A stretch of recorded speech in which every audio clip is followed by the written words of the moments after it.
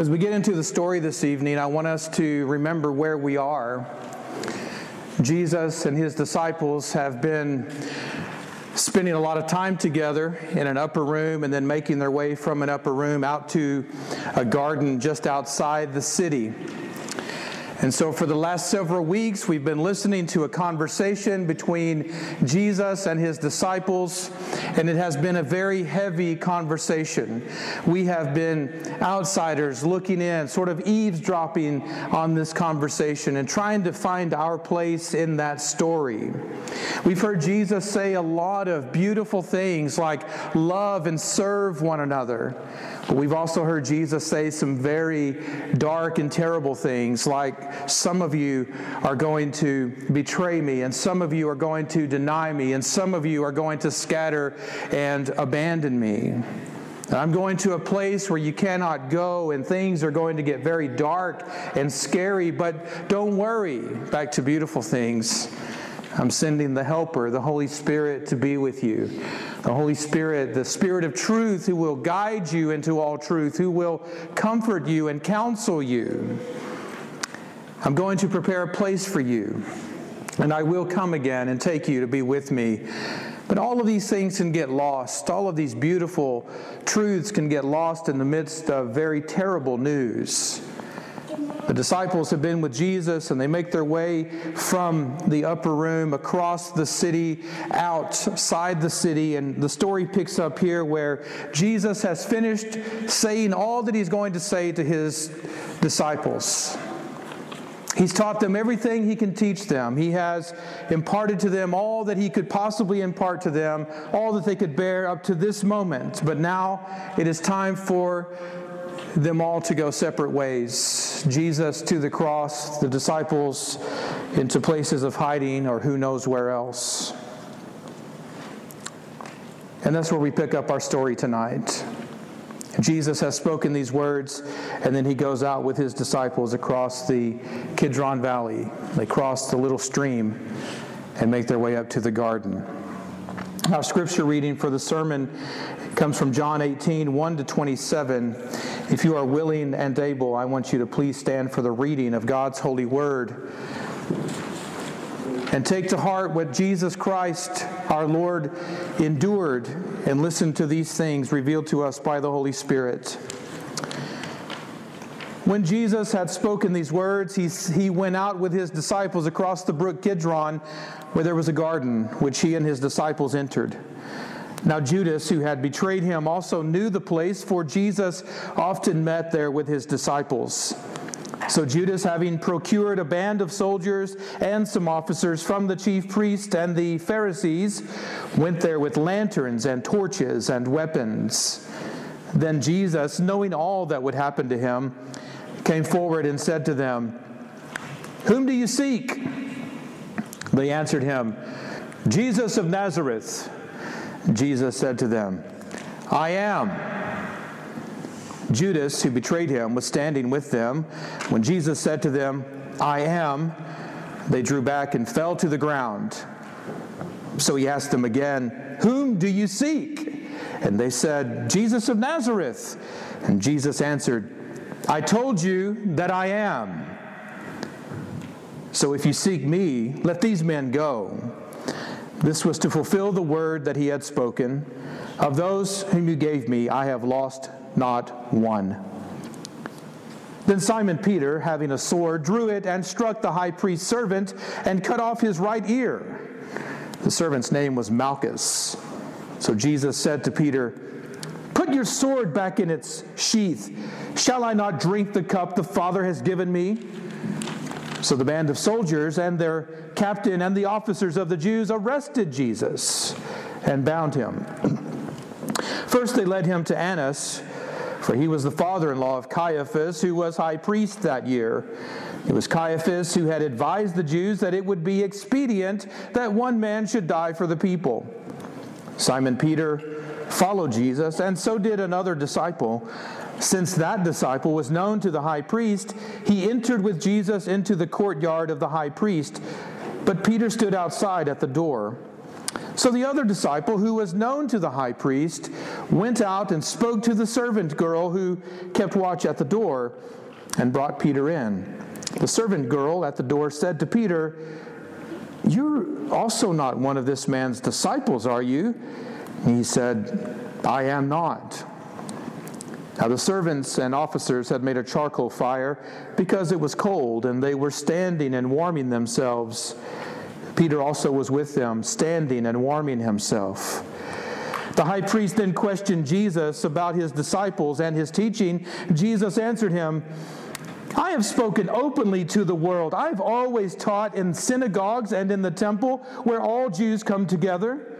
I have said nothing in secret. Why do you ask me? Ask those who have heard me what I said to them. They know what I said." When he had said these things, one of the officers standing by struck Jesus with his hand, saying, "Is that how you answer the high priest?" Jesus answered him, "If what I said is wrong, bear witness about the wrong. But if what I said is right, why do you strike me?" Annas then sent him bound to Caiaphas, the high priest. Now Simon Peter was standing and warming himself. So they said to him, "You also are not one of his disciples, are you?" He denied it and said, "I am not." One of the servants of the high priest, a relative of the man whose ear Peter had cut off, asked, "Did I not see you in the garden with him?" Peter again denied it, and at once a rooster crowed. The word of the Lord. May God add his blessings to the reading, the hearing, and the preaching of his word. And all the church says, Amen. You may be seated. I want us to look at two things in this story tonight, two big things. One is the revelation of Jesus Christ, and then the other, responses to Jesus Christ. In this story, we see that Jesus, the Word made flesh for the life of the world, is in a garden. The one who came full of grace and truth, the one who comes revealing the glory of the Father, is in a garden, and a mob of people come looking for him. And you notice in the story that instead of sitting back and passively waiting for them, Jesus goes forward. He goes out to meet them. And so there is a confrontation. Jesus goes out to meet them and asks, "Who are you seeking?" And they say, "Jesus of Nazareth." This is historical truth, historical reality. They are looking for a man from a certain place, a man that they can identify. They're looking for a teacher, a prophet, a rabble-rouser, someone who has been accused of doing wrong. They're looking for Jesus of Nazareth. But then he gives them a deeply theological answer by saying, "I am." Your English translations say, "I am he." We try to clean these things up. But he is speaking as God. I am. This is the answer that the burning bush gave Moses when he said, "Who are you? Whom shall I say will send me?" And the answer is, "Tell them I am is sending you." Throughout John's gospel, John has revealed to us who Jesus is, and Jesus has described himself in many ways. "I am the bread of life. I am the light of the world. I am the way, the truth, and the life. I am the resurrection and the life. I am the door. I am the vine. I am the good shepherd." And so when they come looking for Jesus of Nazareth, he gives the answer that they're not expecting. Not expecting, first of all, because they don't expect him to be so courageous and so bold as to step forward and confront them. But the answer they're not expecting because he speaks as if he were God. I am. And you notice in the story that as Jesus steps forward, the crowd, the mob, does something interesting. Did you notice? Jesus steps forward and says, "I am," and what does the mob do? With their lanterns, their torches, and their weapons, they fall back to the ground. They have to regather themselves as Jesus says, "Whom do you seek?" In my imagination, still moving towards them. We're seeking Jesus of Nazareth. And he reveals himself once again as more than Jesus of Nazareth. Although he is Jesus of Nazareth, he is the Word of God made flesh for the life of the world. Something interesting in this story is in the modern world, in our contemporary age, you'll have many people who go on a quest for the historical Jesus, the Jesus of Nazareth. That's all they're interested in. Did Jesus exist? Where did he exist? What did his contemporaries say about him? Did anyone write anything about him? And they want to encapsulate him in this historical reality and leave him there. That was then, this is now. But the real Jesus stretches and breaks out of those bounds, doesn't he? He is Jesus of Nazareth, a man born in space-time history in and raised up in that area, in that town, Nazareth. But he is so much more than that. And the real Jesus exceeds the expectations of those who seek him even now, whether they come with torches, lanterns, and weapons or not. Whether they come with the tools of scholars and critics, or whether they come with the criticisms of teachers and theologians. He defies all of that by revealing himself as the I Am, Yahweh in the flesh, God who became man for the life of the world. So when Jesus reveals himself in this way, John has brought us, in essence, to a crossroads. Throughout his gospel, he has said all of these true things and all of these gracious things about Jesus, but now he brings us to a crossroads. And what we see in the second part of this story, the thing I want to break down for you, are the responses to Jesus. John brings us to a crossroads, and that up to this point in his gospel, he has allowed all of us, all of the readers, all of the hearers, all of the listeners of the story to simply admire Jesus from a distance. He's allowed us to keep our space and to watch him do his thing. We've listened to him teach. We've seen him perform miracles. We've seen him argue with his enemies. We've seen him avoid trouble. We've seen all of these things happen, and we've been able to admire Jesus as fans, spectators, from a distance, watching this story unfold. But tonight, in the garden, in this story, we're all brought to a crossroads, and the question has to be, how will we respond to Jesus? And there are a variety of responses to Jesus in this story. Even his disciples are put into a position where they can no longer just sit on the sideline and admire Jesus as a really cool guy, or look at Jesus as a fantastic teacher or a miracle worker. They're no longer allowed to do that. Everyone is brought to a crossroads of decision, and everyone in this story has to make a decision about what they will do with Jesus. This is where the rubber meets the road for all of the disciples, the crowds, the mobs, the leaders, the religious big shots, the politicians, everyone involved, top to bottom, including us. The three main responses we see are these.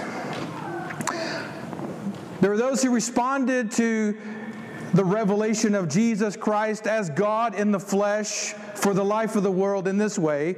There were those who betrayed him. There were those who condemned him, and there were those who denied him. Those are the three main responses we see in this story.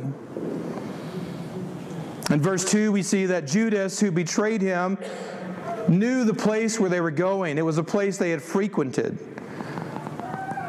He knew Jesus and his disciples would be spending the night out there under the stars in the garden, even on that cold night.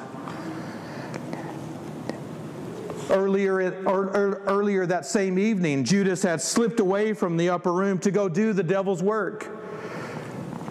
We didn't know why he left. The disciples didn't know why he left, but now everyone knows that he went out to and procure a band of soldiers and some officers from the chief priest and the Pharisees. So he's got this mob together. And notice they come with lanterns, torches, and weapons. And so they are coming with this threat to intimidate Jesus. They bring this mass number of people out, flexing their power, flexing their muscle. We're coming to get Jesus. Judas has betrayed the Son of God. John doesn't go into a lot of detail about what unfolded in the garden. Other gospel writers do. But it's enough for us to see here that one of the responses to Jesus, God in the flesh, is betrayal. A man who had spent the last 3.5 years of his life with Jesus, traveling with him, listening to him, watching him, paying attention to every move, witnessing his miracles, seeing all these things that Jesus did, experiencing the grace and truth of God personally in his own life, even having Jesus wash his dirty feet a few hours earlier. And in response to all of that, Judas betrays Jesus. The second response is that people responded to Jesus by condemning him. In verse 13, we see that he's first led to Annas, the father-in-law of Caiaphas, who was high priest that year. It was Caiaphas who had prophesied as high priest that one man would die for the Jews, and he advised the Jews it would be better that one man die for the people instead of having all the people get in trouble with the Romans. And so in this kangaroo court, the high priest is questioning Jesus about his disciples and about his teaching. But notice they're not really interested in the truth. They don't care about the facts of the case. They don't want evidence. That's not what this is about. They have already determined that Jesus is a man condemned. They're just going through the motions of a mock trial so they can get him to someone who will execute him. Throughout John's gospel, these same people have been trying to kill Jesus. Why would they suddenly change their mind now? Throughout John's gospel, they have criticized his doctrine, his teaching. They have criticized his healings. They have criticized him every inch of the way. He has been a man condemned in their judgment from day one. And now they have finally reached the point of critical mass. They've reached the point of no return. They've made a decision that this man must die, and they will do whatever it takes to make sure that he dies. It's not enough for him to be arrested. It's not enough for him to be taken out of the preaching circuit or prohibited from preaching in synagogues or in the temple. That will not suffice. They want him dead. But they can't kill him because their hands are tied. And so they're going to have to get help, as we'll see next week. They'll have to get help from the larger government around them, the Roman Empire. You notice in this kangaroo court that they also become violent. Not only did they come out to the garden flexing their muscle, wielding their swords and flashing their torches around, but when Jesus begins to testify, to offer his defense, he is struck by someone who is standing nearby. They don't want to hear the truth, and they respond violently to his explanation of it. The third group of people we see here are those who denied Jesus. And we all know the story of this man, Simon Peter, who, like Judas, had followed Jesus for 3.5 years.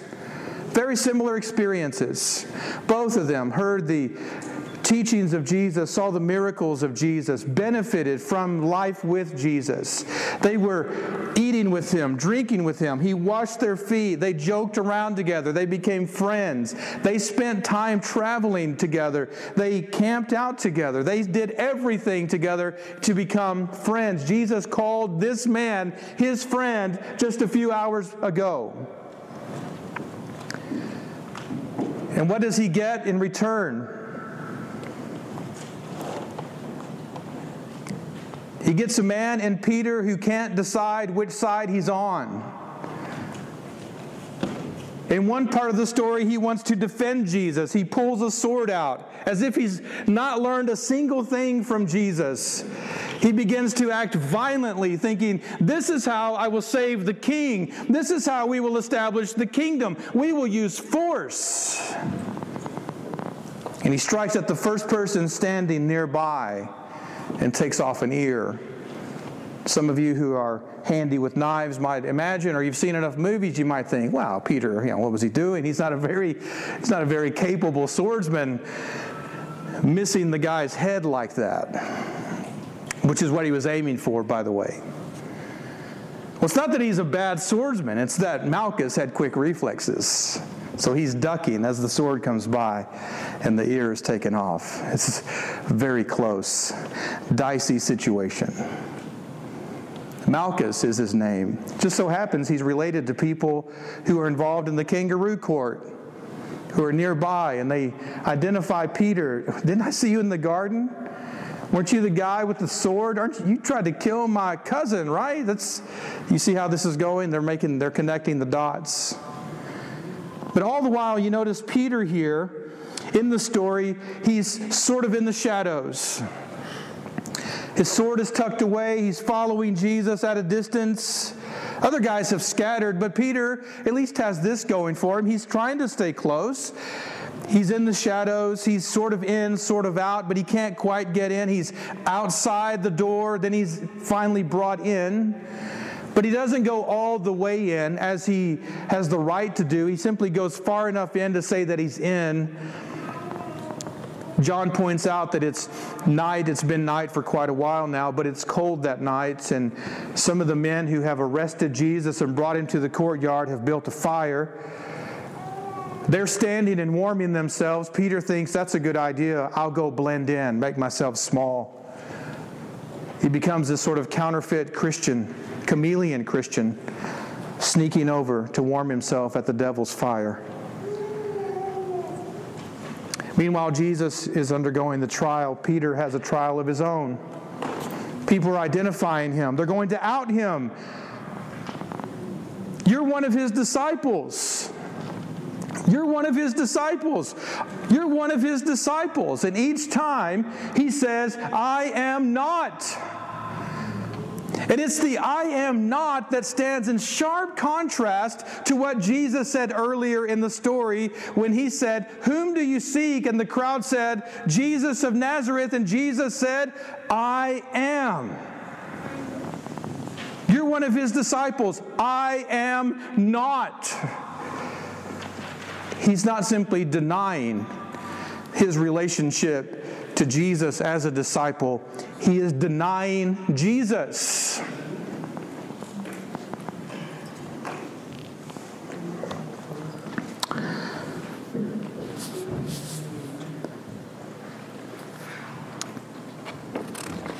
Then there's this other response to Jesus that's not in the story, but this is where our story gets brought into the story. And we're not quite sure because we don't know what each and every person here will do. We've seen how everyone can admire Jesus, and many people do, not only in the ancient world, but also now in the postmodern world. Many people admire Jesus as a good teacher, as a humanitarian. Some want to bring him onto their team and make him a revolutionary.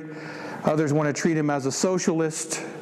Others want to treat him as a philosopher, a guru. Everyone wants Jesus on their team. Everyone admires Jesus. It's hard to find anyone, anywhere, who despises Jesus. Most people say nice things about him. Very easy to admire him. That's not the same thing as following him. So I want to ask you, as we bring ourselves into this story tonight, what kind of response do you have to Jesus? You've walked with Jesus now in the Gospel of John for many, many weeks. And like Peter and Judas, you have heard Jesus teach and you've seen him perform miracles and you have heard his claims and you know that he has come, God in the flesh, that's his claim for the life of the world. The question is, do you believe that to be the case? Do you believe that is the grace and truth of the gospel of Jesus?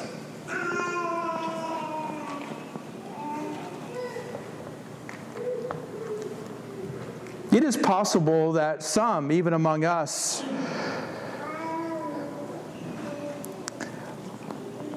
will respond to Jesus at some point in our life the way Judas did. And you might say, I would never betray Jesus the way Judas did. Judas betrayed Jesus for 30 pieces of silver. And you might think, I would never do that. Money's not that important to me. I would never betray a friend for silver, for money. And my question to you would be, then what is your price? What is it that you value and prize even more than Jesus? What is it that you want even more than Jesus, that you would give up Jesus to have that thing, that experience, that position? Whatever that is for you, that's your 30 pieces of silver.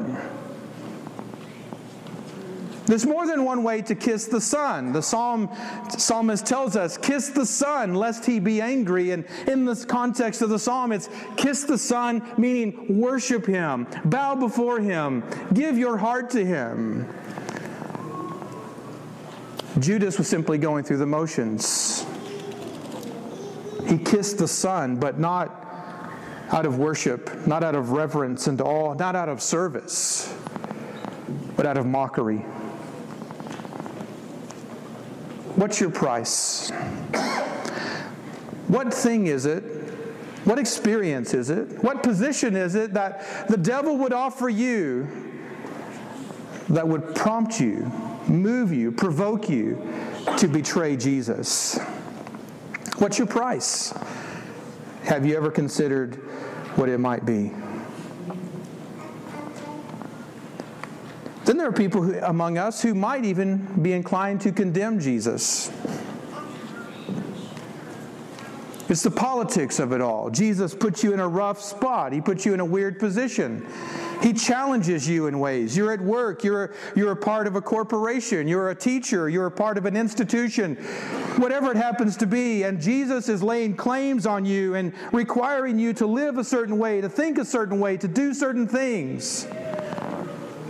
But you find yourself in that awkward position of knowing that you've got to please God, but at the same time you feel compelled to please man. And you look around you and you see the politicians and the religious leaders are playing games with your life. Do you stand and tell the truth? No matter what it costs you? Or do you play games with them? Jesus did not play games. The story tells us that he knew what was going to happen. He knew what was about to unfold, and he didn't back down.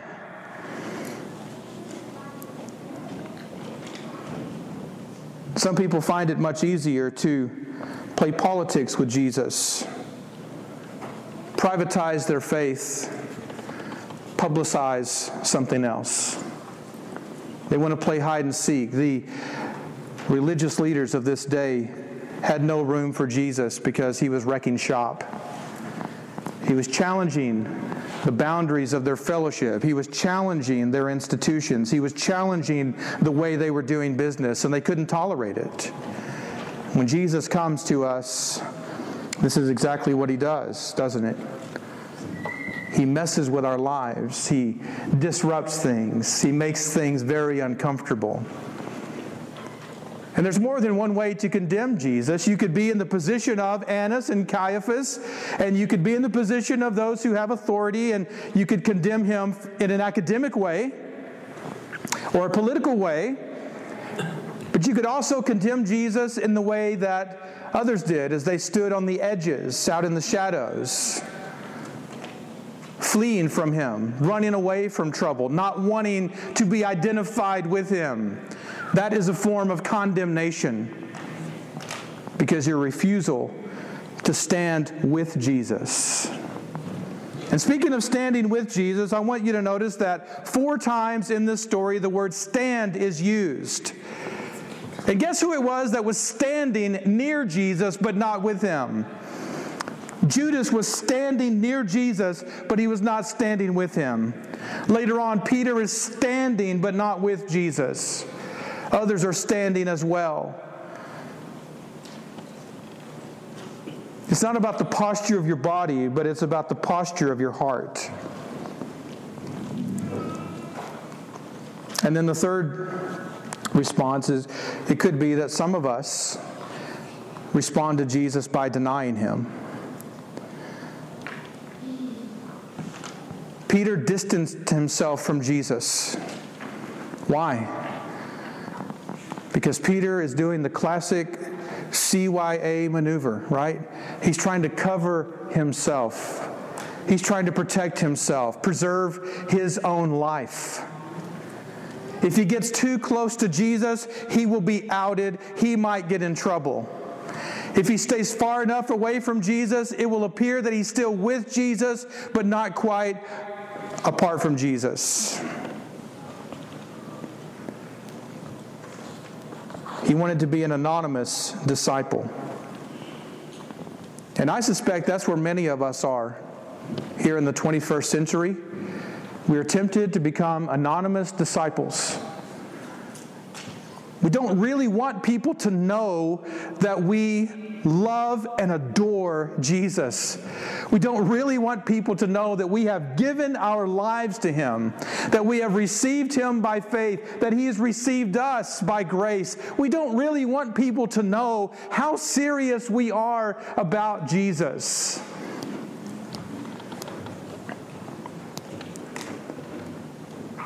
There's a kind of shame that comes along with following Jesus, not only in Peter's experience, but also in our experience as well. And unless we're willing to step away from the devil's fire and come out into the cold dark with Jesus, we're denying him.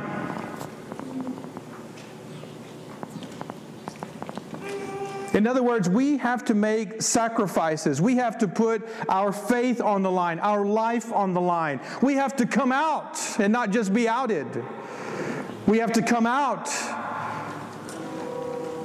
and declare ourselves followers and servants and disciples of Jesus Christ.